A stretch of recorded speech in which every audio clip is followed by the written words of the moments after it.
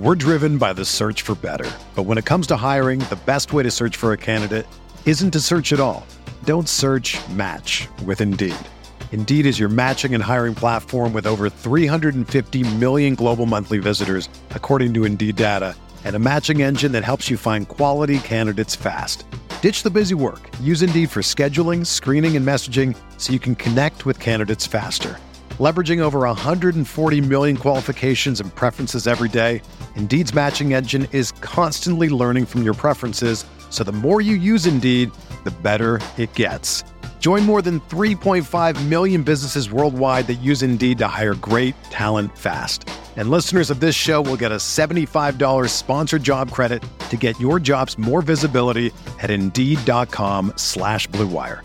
Just go to Indeed.com/Blue Wire right now and support our show by saying that you heard about Indeed on this podcast. That's Indeed.com/Blue Wire. Terms and conditions apply. Need to hire? You need Indeed. Microsoft Teams is helping a bicycle company reinvent the way that they work. We make low-maintenance bicycles for everyday riders. Once the pandemic hit, we had nobody coming into the showroom, so we started doing virtual visits via Microsoft Teams. We're able to see 2- or 3-fold the amount of customers we used to be able to see. All of a sudden, we could open up our showroom to customers around the world. I really think it's going to set a standard for retail moving forward. Learn more at Microsoft.com/Teams.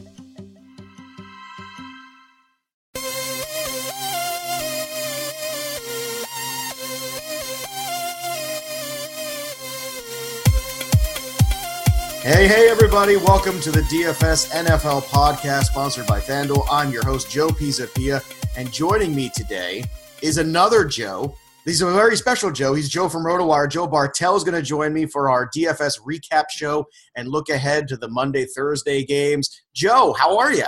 I'm doing great. You know, my voice is a little rusty because I was at the Packer game last night, but we came away with a win, so I'm definitely feeling great this morning. Well, look, I mean, there's worse things to be hoarse over. That's for sure.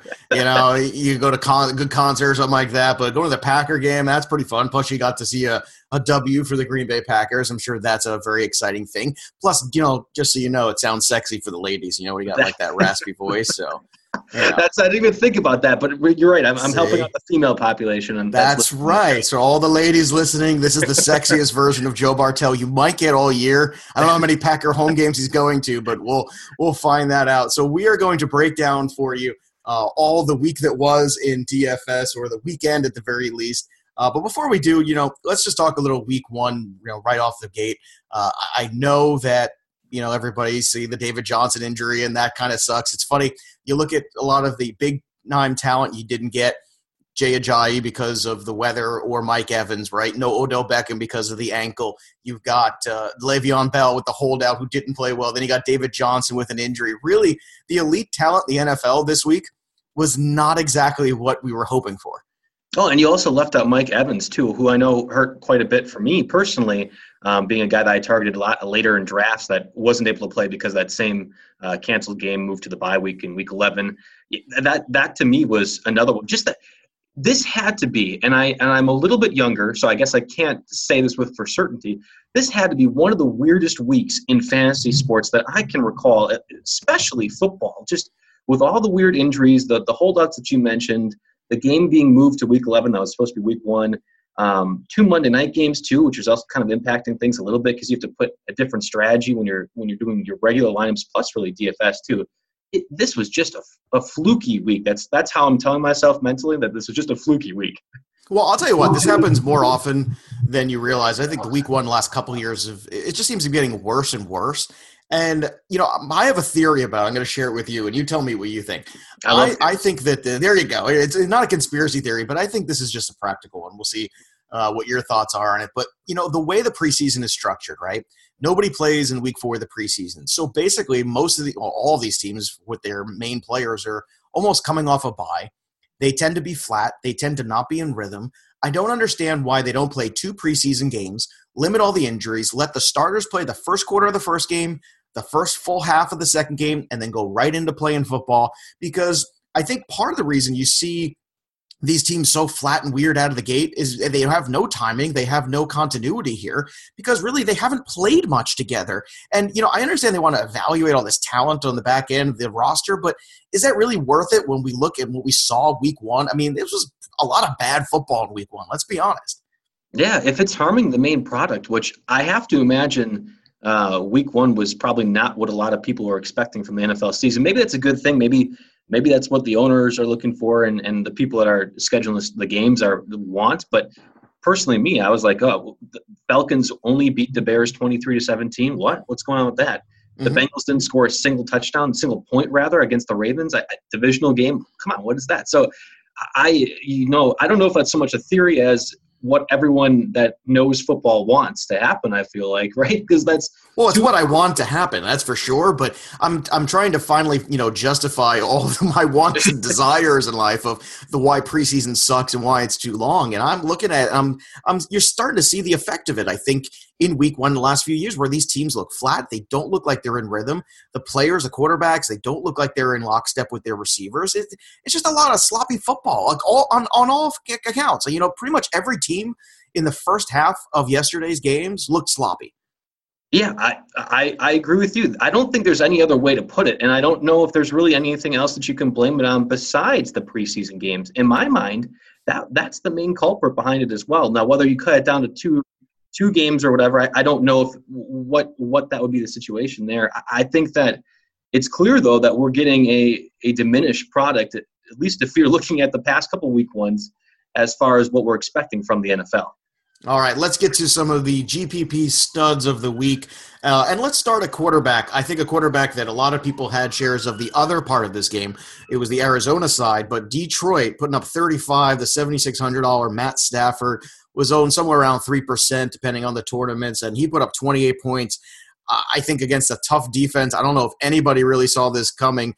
Certainly a great win. Now, the question is, Matthew Stafford and company getting off to a good start. Does this continue potentially as they go against the Giants next week on Monday Night Football? In recent seasons, after Kelvin Johnson retired, obviously, the Lions have actually been trending towards more of a running attack. So I thought it was a little strange to see them give so much money to Matthew Stafford. Now, obviously, we know that the quarterback play is very important for any NFL team, and I think that to have a good quarterback, you kind of have to lock him up. And they were forced to pay him in my mind. So at the same time, I was like, that was a head scratcher when I saw that money come in. You look at the production he put together, though, here, and I have to wonder, well, what was I thinking? Because you're right, the Cardinals' defense was supposed to be really good. They played really well in the preseason for the most part, and I think that was a matchup that a lot of people wanted to avoid. But yet here we have Stafford throwing 4 touchdowns. Partially that was because they were in comeback mode, it felt like, or at least both teams. How is it possible? You tell me. How is it possible that both teams felt like they were in comeback mode that whole game? You're right. That's what it looked like. It was a lot of desperation, and I think that goes back to the earlier point. You're absolutely right. I watched part of that game, and I was going back and forth between a couple of different ones, and yeah, there was a weird feeling of desperation, and maybe that came from partially, the David Johnson injury late, and maybe it also came from the fact that Amir Abdullah is completely useless. It appears again, and the lack of running game. Right, yeah, and you're just hoping that everybody can take their shots downfield and figure it out. But yeah, I mean, Stafford and Golden Tate, it was a great combination. If you had them, that was fantastic. We're talking about, 16.4 for Golden Tate points wise, a good outing for him. He crossed the century mark, and that's what you want.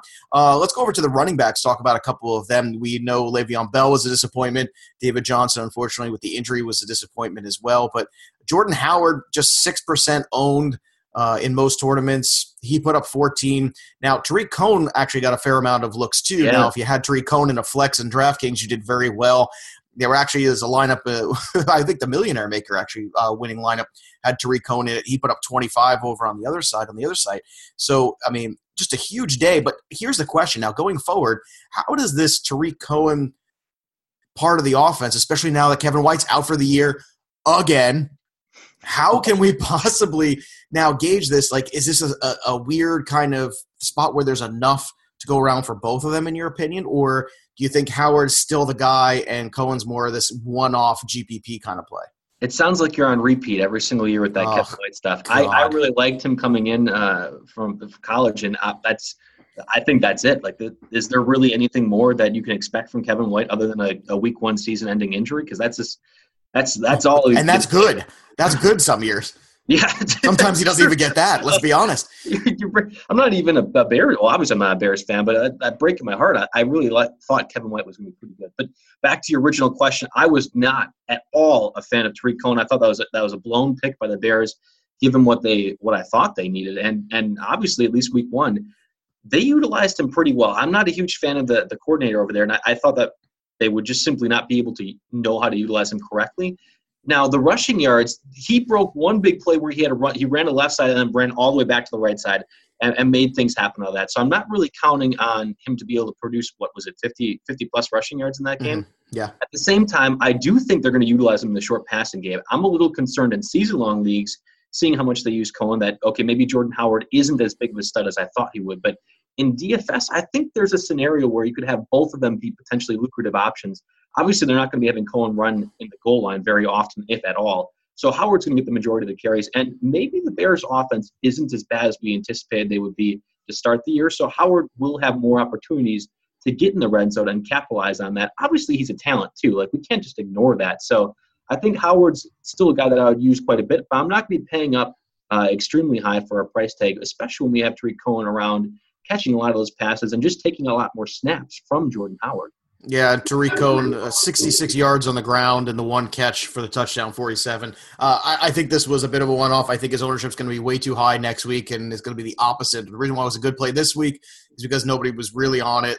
Opposite this time around coming into week 2. All right, let's talk about some of the guys that were chalk at running back that paid off. And, I always say this every year, just because a guy has a good salary and is going to be highly owned doesn't make him a bad play, especially in tournaments. In the top lineups, a lot of Todd Gurley. He was anywhere from 30 to 35% owned in some spots. And he had himself a fantastic day. He put up the points. It was a great matchup for him. I think, I don't know if I want to buy into how good Jared Goff was. I think it's more how bad Indianapolis was. But certainly with Cooper Kupp, look, this Rams in general, we might as well just pick them apart because Goff was useful. Kupp was useful, especially in a full-point PPR.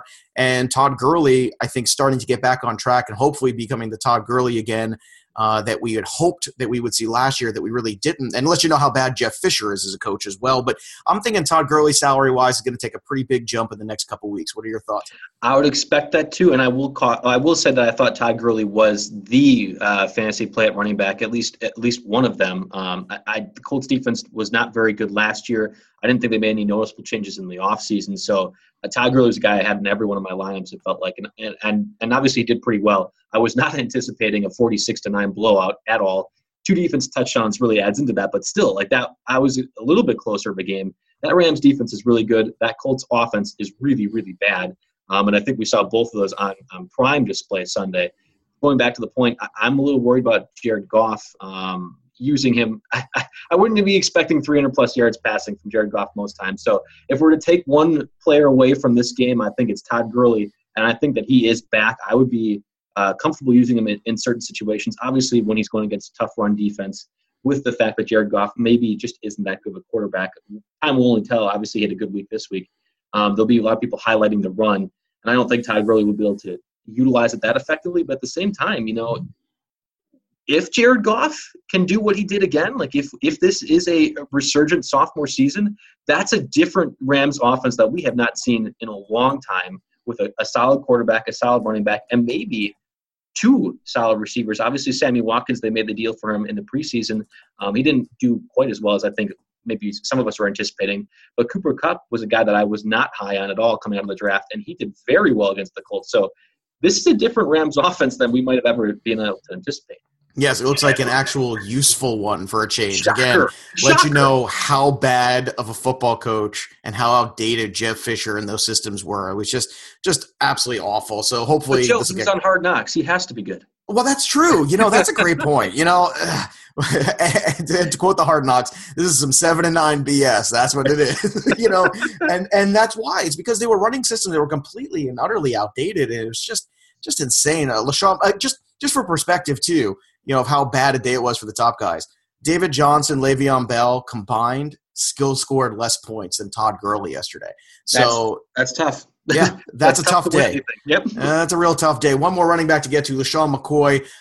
Look, they're going to run LaShawn McCoy into the ground, and DFS is where you want him because if and when he does get hurt, because of the amount of volume they're going to have to rely on him with, at least in the daily world, you don't have to worry about him season-long wise, running him out there again the week after. So he becomes a very, very appealing running back. Again, I always like LaShawn McCoy as a fade from the very top guys because he offers very similar production. And I can tell you what, the other thing we learned is we can just troll the Jets all year long because if the Bills are putting up 21 against them and, the Bills are not a great offense by any stretch of the means at all, just keep finding the Jets matchups, keep trolling them, and just keep going. All right, another stud here on the wide receiver end. We've got two from Oakland, Michael Crabtree and Amari Cooper, both having good days. Crabtree a little bit more solid with the receptions, but Cooper with the touchdown again. Cooper he should have had a better game. He dropped 3 touchdown passes on one drive. He should have. And you know what? It's a shame. But the good news is, Joe, things are looking up because guess who he gets next week at home? The Jets. Hooray! Hooray, Michael Crabtree. So, look, everything you said was right there. I'm thinking that Crabtree next week might even be the better play. I think everybody will see that touchdown from Cooper. There'll be a lot of Cooper-Carr pairings, but I'll still take the Crabtree one, especially in cash games. What are your thoughts on that? Well, I think Crabtree gives you a safer floor, right? I mean, he's the guy that is targeted more frequently than Amari Cooper in the last 2 years. I think that's the case. And obviously, red zone might be a different scenario. You're looking for a boom or bust, not so much boom or bust, because Cooper's still an amazing talent. I don't want to make it seem like he's not, but I think Crabtree's the guy that Carr feels more comfortable with. So if you were to partner two of those guys together, I think I would lean towards Crabtree as well. That being said, are you sure you want to do that against the Jets? They have a bad team, just flat-out bad team. And there could be a situation where this is just Marshawn Lynch running all over the place. Then we have like DeAndre Washington or something, or Jalen Richard that just gets a handful of carries too, and they just simply run the ball and just try to run through the game because this should be a blowout once again. To me, I'm not going anywhere near that because I don't think they're going to be passing that much. I'll tell you what, I'm confident in how bad the Jets are that they will give enough, at least in that first half, to make those guys useful. That's and you're right. The second half of this game towards the end, maybe you get a little Washington in there. Maybe, like you said, you get Marshawn Lynch ground and pounded. And look, I think Lynch becomes a little bit more viable next week because of that. Even as a trio, if you want to make a trio of the three of them, because I think there's going to be enough to go around there with, let's say, a cash game lineup where you get, a Lynch, Carr, and Crabtree mix, which is not bad because then you're looking at two halves of the game. You're looking at Crabtree having enough early on, especially when you are looking for more of that possession wide receiver that he's been for him over the last couple of years. All right, now let's talk about Antonio Brown because it bears witness. Now, even though he's most weeks going to be the most expensive guy on the board for the most part, it's because of days like yesterday where he didn't even get in the end zone and he still crossed 23 points. His ownership was somewhere around 20% owned. And, it doesn't matter. I'll tell you, Antonio Brown on a weekly basis is probably the safest investment, season-long, daily fantasy. It doesn't matter because I'll tell you, I don't know if you saw this game or not, but when you're watching that game, it was kind of lackluster. Next thing you know, a couple balls to Antonio Brown in a row, and all of a sudden the offense just picks up and clicks, and it just goes on from there. And Pittsburgh went in to win 21-18. But Antonio Brown, 11 for 182. And next week's matchup, he's at home where Roethlisberger has been much better the last 3 years. So things are looking good for him next week as well. Antonio Brown is one of the receivers that I just generally like to watch. Not even fantasy purposes, not like I have a rooting interest in the Steelers or their opponent. I just like watching what he can do on the field now. Maybe off the field, the personality isn't a guy that I gravitate towards, but at the same time, what he does there, how he's really truthfully able to embarrass defensive backs at times is something that's just fun to watch. I would say unique, not that we don't see cornerbacks getting embarrassed on a daily basis while watching NFL, but just in how he's able to do it at the talent level. And given his size, you wouldn't think a guy like that would be able to do the things that he does. I love Antonio Brown as a player.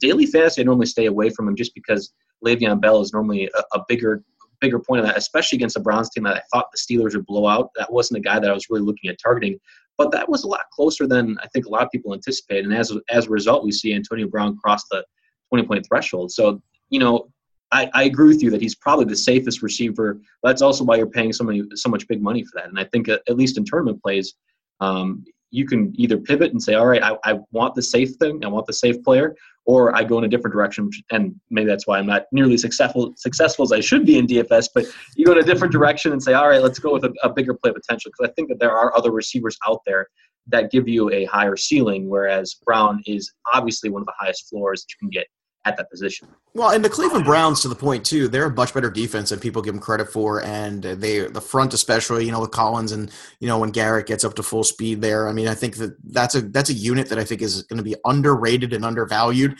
And if you're looking for a responsible punt defense, I mean, look at how they hung with the Steelers yesterday for the most part. And they were not 100%, and the offense didn't help them too much. But I think that's one of those units that might be a sneaky play going forward, and especially in tournaments. Speaking of defenses, too, I mean, how about those Rams? Did we talk about the Rams defense? I mean, we talked about the Rams offense, the juggernaut, the Super Bowl favorite, Los Angeles Rams. They put up 46 points, but, I mean, not just the differential. They were they were all up on Scott Tolzien and then eventually Jacoby Brissett. 4 sacks, 2 picks. Fumble, a defensive touchdown. Yeah, I mean, a couple touchdowns, 2 touchdowns, right? And the safety too. Didn't they have a safety in this one as well? Yeah. I hope for the Colts fans that they didn't have a safety. I'm not positive whether or not they did. All I know is that the 2 touchdowns will be running on the highlight reels for the at least the current week. It feels like, because that was an utter blowout. Really, defenses as a whole were fantastic. Like, I targeted the Steelers going against the Browns, thinking Deshaun Kaiser, rookie quarterback, not going to do so well. 18 points out of that's not bad on FanDuel. Then Jacksonville Jaguars, which was a surprise. I mean, that whole game was a surprise to me. I thought the Texans would be the one that would destroy them. But, hey, Jaguars put up 28 points. They also had a defensive touchdown, too. Turns out that Tom Savage actually isn't a good quarterback. Shocker here. Oh, yeah. So many things really just opened up to us after week 1. Like, there's things that we never knew. I mean, it's so educational. But, here's a great question for you. Now, I know the Jacksonville can get to the quarterback. We know that. Yes. Campbell over there in that grouping, we know that that's a strong young unit. Now, the question is, how much of what we saw yesterday from the Jacksonville defense was because how bad Tom Savage and that offense was, or is this Jacksonville Jaguar defense for real? And then can we make some, money on them because, hey, this is an underpriced, underappreciated unit going into week 2, because week 2 they are at home. Let me take a look against the Titans, which is not a cakewalk. I was just going to say, I think I would target the Jacksonville Jaguars defense against anybody in the AFC South. So it's good that you told me that they play the Titans, so I don't, as I can continue to back that up. You were talking about the Browns defense is that one that you're like, oh, maybe they're not as bad as you anticipated. The Jaguars' defense is really, really good. Now, we haven't been able to see that because they haven't been able to put all their pieces together. This is what that Jaguars' defense can do. Tom Savage, I have full confidence, is horrible. I have full confidence in the fact that Tom Savage is not a good quarterback. Don't doubt me on that at all. That being said, the Jaguars' defense is a lot better than people are going to get credit for, and I think that they're going to be one that you can capitalize multiple weeks until we start to see that, oh, yeah, actually, no, wait, this is a very good team. They have the pass rushers. They have the run stoppers. They have athletic linebackers that are fast, that can make plays in coverage, and they have the quarterbacks. Maybe the safety is the only part that defense is hindering on, but that's a good team, at least defensively. Now, if Blake Bortles can do what he does, at least what he did against that Texans defense, which I also think is pretty good, that might be an overall pretty good team, but I can feel very confident saying the Jaguars is a team that I would not be targeting to take advantage of, at least on other teams' players. And I certainly would be looking at them for DFS purposes and season-long leagues, depending on the matchups. It's funny. I owned him in a season-long league yesterday, and I almost thought about dropping him at the last minute. I was like, I'm going to leave him in there. Savage isn't bad. We'll see if they can get to the quarterback, and get to him. They did. They certainly 6 sacks in the first half. Yeah, not bad. Not a bad scenario. Like I said, I was hoping for a couple.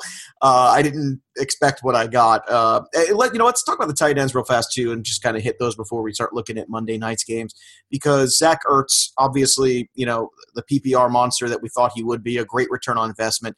Did not get in the end zone, but I think as long as he's continuously a part of this offense like this, you're gonna get some red zone conversion eventually. Let's not freak out here. And in either way, at least in cash games, that floor, you're going to get what you pay for out of him. I know Witten had a touchdown last night too, which is not something you saw a lot last year, but a guy who was targeted in the offense a great deal. And tight ends too. Then, of course, you had the Austin Hooper giant touchdown. But I'm going to warn everybody, stay away from that. Be careful of that, because that's such a one-off. A couple years ago, I remember Zach Miller had an 87-yard touchdown run. That was like the first time one had happened since 1999 where a tight end had an 80-plus yard reception. So it's a weird thing, okay, for a tight end to have giant touchdowns. Don't go chasing last week and all the thing, because I'm telling you right now, Austin Hooper's ownership is going to double week to week just off of that potential, quote unquote, and I think that's a very, very dangerous road to go down. You look at the stats in Austin Hooper at over 120 receiving yards, 2 catches, and you're like, okay, yeah, he's a stud tight end or whatever. And obviously he was a guy that was on a lot of fantasy radars as a under the radar type of player that you could get as the 14th or 15th drafted tight end in redraft leagues, obviously, and who could be a top 10 guy. We saw the numbers this week, but that was a blown coverage. There's no other way to describe that touchdown play. A blown coverage and even a worse tackle. I don't put in a lot of credence into that. If you're buying Austin Hooper, you're buying him because you think that he can be more consistent than what we just saw there. Yeah, he's got big play potential. I think a lot of people in the Falcons offense in general do, but you're buying it for the consistency. Now, let's go back to Jason Witten you were talking about. He scored a touchdown. He's more consistent in the fact that Dak Prescott has to look to him in the middle of the field for PPR purposes. Same goes for Zach Ertz. I'm not – like when I'm looking at tight end, yeah, getting the touchdowns is great. Like Jesse James that, stumbled into 2 red zone touchdowns. Perfect. All right. Yeah, I'd love to have that happen. But we don't really know, as much as we like to pretend we do when we're talking and doing these podcasts, we don't really know who's going to be putting together all these touchdowns and stuff. So I like the consistent floor that comes with a lot of these pass-catching tight ends. And Zach Ertz, I have never been one that hurts for Ertz. I can assure you that is not something that I haven't really put onto my mantra. But at the same time, Carson Wentz seems to like him. I think Carson Wentz as a quarterback is going to be developing a lot better.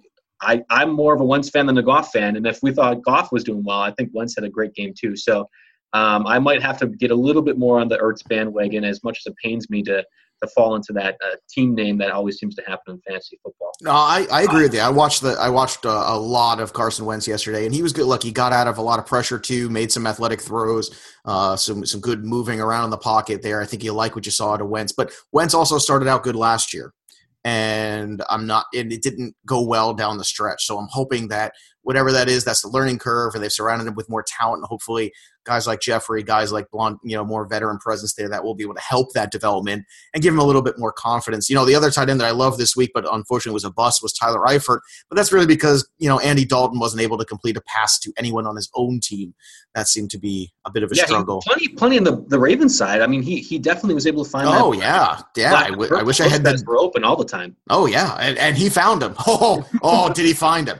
All right, let's take a look. We've got 2 Monday night games. I'm playing around with some lineups here. We've got New Orleans at Minnesota. We've got the Chargers, the Los Angeles Chargers, by the way, as the first game is the Los Angeles Chargers, at the Denver Broncos. And there's no Monday-Thursday game, so you can't loop them in contest-wise. Now, I don't know if that's just because of the double Monday night game. That's how it's running. Or if that's something that now they're doing away with the Monday, Thursday, we'll just see next week to be sure. But right now, you can only play the 2 Monday night games together here. It's very difficult to get a cash game with Drew Brees in it unless you are really taking a hit somewhere at running back. Like, you're going to have to go down to C.J. Anderson and hope for the Adrian Peterson kind of revenge game narrative, and even then it's tough because then you want to pair him with Michael Thomas. So the only way you can really do it, make it work, is if you play around with it, you put Ted Ginn with him, but all of a sudden you put Ted Ginn with Breeze, and I didn't care for that as a cash game lineup. I think the better cash game grouping is probably Sam Bradford and company. Bradford and Thielen, or Bradford and Diggs in any kind of way, or if you want to put Rudolph in that grouping too. That seems to be the better cash game route right now, and I'm thinking Breeze is actually a better GPP play because of how difficult the salary dynamic is with these 4 teams out there on the slate. Forget the salary part of it. Why would we want to play Drew Brees against arguably, and maybe this is going off the rails a little bit, but I'm buying the Vikings, so I'm probably on this with you. Might be the best one in the league. I truly believe that if they can have everyone healthy, if they have them developing as we anticipate them doing, and if they're gelling as much as we are, that's one of the best defenses in the league. And now Drew Brees is Drew Brees. I'm not saying that he's going to throw for 50 yards and look like the second coming of Jared Goff last year. But at the same time, I'm not looking at him in a DFS setting in any way, because I think that Vikings defense is really good. I kind of am on the same way with Philip Rivers, too, who I like a lot in a season-long league. He struggled mightily against the Broncos last year. Now, the offense didn't change too much. The defense from the Broncos didn't change too much. I'm expecting similar things for that game, too. So It's between Trevor Siemian and Sam Bradford, and that already has me going, "Bleh." Like, I don't want to use any of those guys for a quarterback. Well, here's my defense of Bradford, and I'll see what you think of this. My defense of Bradford is last year this guy came in, and basically week one with a new playbook, new offense, new cast, lost his offensive coordinator, or at least a changeover from Norv Turner a couple weeks into the season, and he performed pretty admirably. And now you've added a young Dalvin Cook, who I am all kinds of thumbs up on. Let me tell you, Me too. I love Dalvin Cook. He was terrific in college. The thing I like most about Cook, where I think he's going to exceed in the NFL, is his ability to break tackles. That first initial impact was never the one that brought him down, and I think that's the thing that I think you need in the NFL, because they're going to get to you and they're going to hit you. And those running backs, this was my kind of knock on Kareem Hunt is, I know he played so well in the first game, but if you watch Kareem Hunt, it's not the same as when you watch Dalvin Cook. Dalvin Cook takes a hit and another hit and it keeps going. Kareem Hunt would take a hit and then, go down or change. It's very different, and against lesser defenses too. So for me in this one, I think Cook, I think Thielen, I think Diggs, I think Rudolph, I think Bradford, and I'm looking at it, I'm saying this is a really well-balanced offense, and if they've had a lot of time in a full offseason together, I think this bodes well for helping that defense not get as jet-lagged as they did down in the second half last year, because they were just too much pressure. They were on the field too much. Of course, on our very first podcast together, you would bring up one of the worst moments as a Packers fan last season, that being Sam Bradford lighting us up despite the fact that he had a week of practice in his first game with the Vikings. So, I'm sorry. Thank you. I'm sorry. It's an open wound. Memories. Well, if I get any consolation, I'm a Pats fan, so the season started off rough for me as well. However, I'm reminding everybody as we turn the page as well into week 2, go back and look at 2014, the last time the Chiefs played the Patriots. Brady was even worse. In fact, at the end of that game, he came out for Jimmy Garoppolo because that game was so out of hand. He threw a couple picks, 159. Niall Davis rushed for 100-plus yards. So did Jamal Charles. So between the two of them, they were basically what Kareem Hunt did. For whatever reason, Kansas City seems to own them. And if anybody recalls, they went to the Super Bowl and won that year. So you should buy all shares of Patriots wherever you can. And next week, I guarantee you, there'll be some shy ownership against New Orleans, and I tell you, I'm not going to be one of them. I don't know about you, Joe. Yep, I'm the same way. I'm going to be targeting plenty of Patriots. I think that revenge narrative, we hear quite a bit in sports just in general. I think that's going to be a very legitimate one, and the Patriots have utilized that effectively throughout the Bill Belichick, Tom Brady era. So I'm completely on board with you. I did want to go back to that Monday night game that you were talking about a little bit, and I'm just going to quickly touch. Kareem Hunt is not as good as Dalvin Cook in my mind, but Kareem Hunt is still very, very good. That's more just how good Dalvin Cook can be. I think they both are excellent at breaking tackles. I think last season, actually, they were number 1 and 2 in all of college football in the broken tackle category. So it's not to say that Kareem Hunt can't do that. Dalvin Cook will do that against that Saints defense that, while they added a bunch of pieces, I don't know if that really made them that much better. I like Dalvin Cook against the Saints running the ball. I like Kyle Rudolph quite a bit as a tight end to target, especially in a 2 Monday night game. I think that he'll do fantastic because they're going to move the ball. They're probably going to get in the red zone, and Kyle Rudolph gets targeted enough where I think that he's a guy that I would look at quite a bit. I am not on Adam Thielen bandwagon and all. That seems to be one of those, and I said it very early in the fantasy season, and it seems to hold true, that Adam Thielen's one of those guys that name your fantasy expert, whoever it wants to be, that you find good. I don't know what any other way to put it. That would say Adam Thielen is going to be a great 9th, 10th round pick, and he'll always boast that one up on Twitter, and then ends up getting 40 or 50 yards, and that's it. I'm not an Adam Thielen fan at all. I think Stephon Diggs, if you're going to partner anybody with the Sam Bradford play, is the guy that I'm looking at. I think that he adds a bit more dynamic ability, and they will look to target him in this Week 1 game. I think that he will absolutely be a target for the Vikings when they're not looking at Kyle Rudolph and not running with Dalvin Cook. Yeah, I would imagine, especially with Snead out too, Michael Thomas is going to be fairly active in this one. So that's another guy. It's almost a must own. And in the late game too, another guy that's a must own if you could figure out a way to work him in price wise and maybe fade quarterback a little bit or fade tight end is Melvin Gordon. Last year, I know the Denver defense is very good. No one's going to argue that, but against the rush last year, they weren't as good as you think they were. You got to go and dig a little bit deeper into the numbers. And last year he had 94 rushing yards in the first game, and the second game against him, 111, and then he had 44 receptions in that. So he put up 17 and a half last year. So in that second game, and that was in Denver. And I'll tell you what, Melvin Gordon, this Chargers defense, I think, is better than people give them credit for. The Chargers offense with Keenan Allen, hopefully, fingers crossed, we can actually get a season out of Keenan Allen. I know so far it's not boding well with another Kevin White injury. I'm starting to say rosaries and light candles and do all these things here for Keenan Allen. But, I think the Chargers are going to be competitive in this one more than some other people do. And I can't really get excited too much about the Denver side. I can't get excited about C.J. Anderson. Yes, it's fine. It's a fine play. There will be volume his way, but I don't know how much upside he offers. And, as good as Emmanuel Sanders is, it's another situation like Ertz. Lots of opportunities last year in the red zone, not a lot of conversions. Of the 4 starting running backs that are playing today, I think I would go Dalvin Cook number 1, Melvin Gordon number 2. But I do want to stress with you that I don't think Melvin Gordon is a great play. I'm actually the beat writer for the Chargers at RotoWire, so I'm intimately familiar with all the injury happenings that have happened with the Chargers over the last 2 or 3 years. I put the entire blame on Keenan Allen love train and the injuries that have ensued because I have been so high on him lately. So I really tried to tamper that just a little bit this season because I like Keenan Allen. So I tried not to boost him up. I think he is a good play. I think he will be getting at least 10 targets against that Broncos offense. That being said, Melvin Gordon, you talked about the yards he got. What you didn't mention is how many carries he had taken. I think that the second game that he played where he had over 100 yards or close to it, he broke off one big run. And other than that, he had under 2 yards per carry. 23 carries for 111 in that one. So they were feeding him, Yes. Yeah, and they're going to do that. I think whether it be rushing or passing, Gordon will get close to 25 to 30 touches because that's what the offense likes to do for the Chargers. They're going to be moving the ball quite a bit. I just don't know if he's a guy that I would look at. Now, obviously, there's, again, 4 starting running backs. You have to really just pick 2.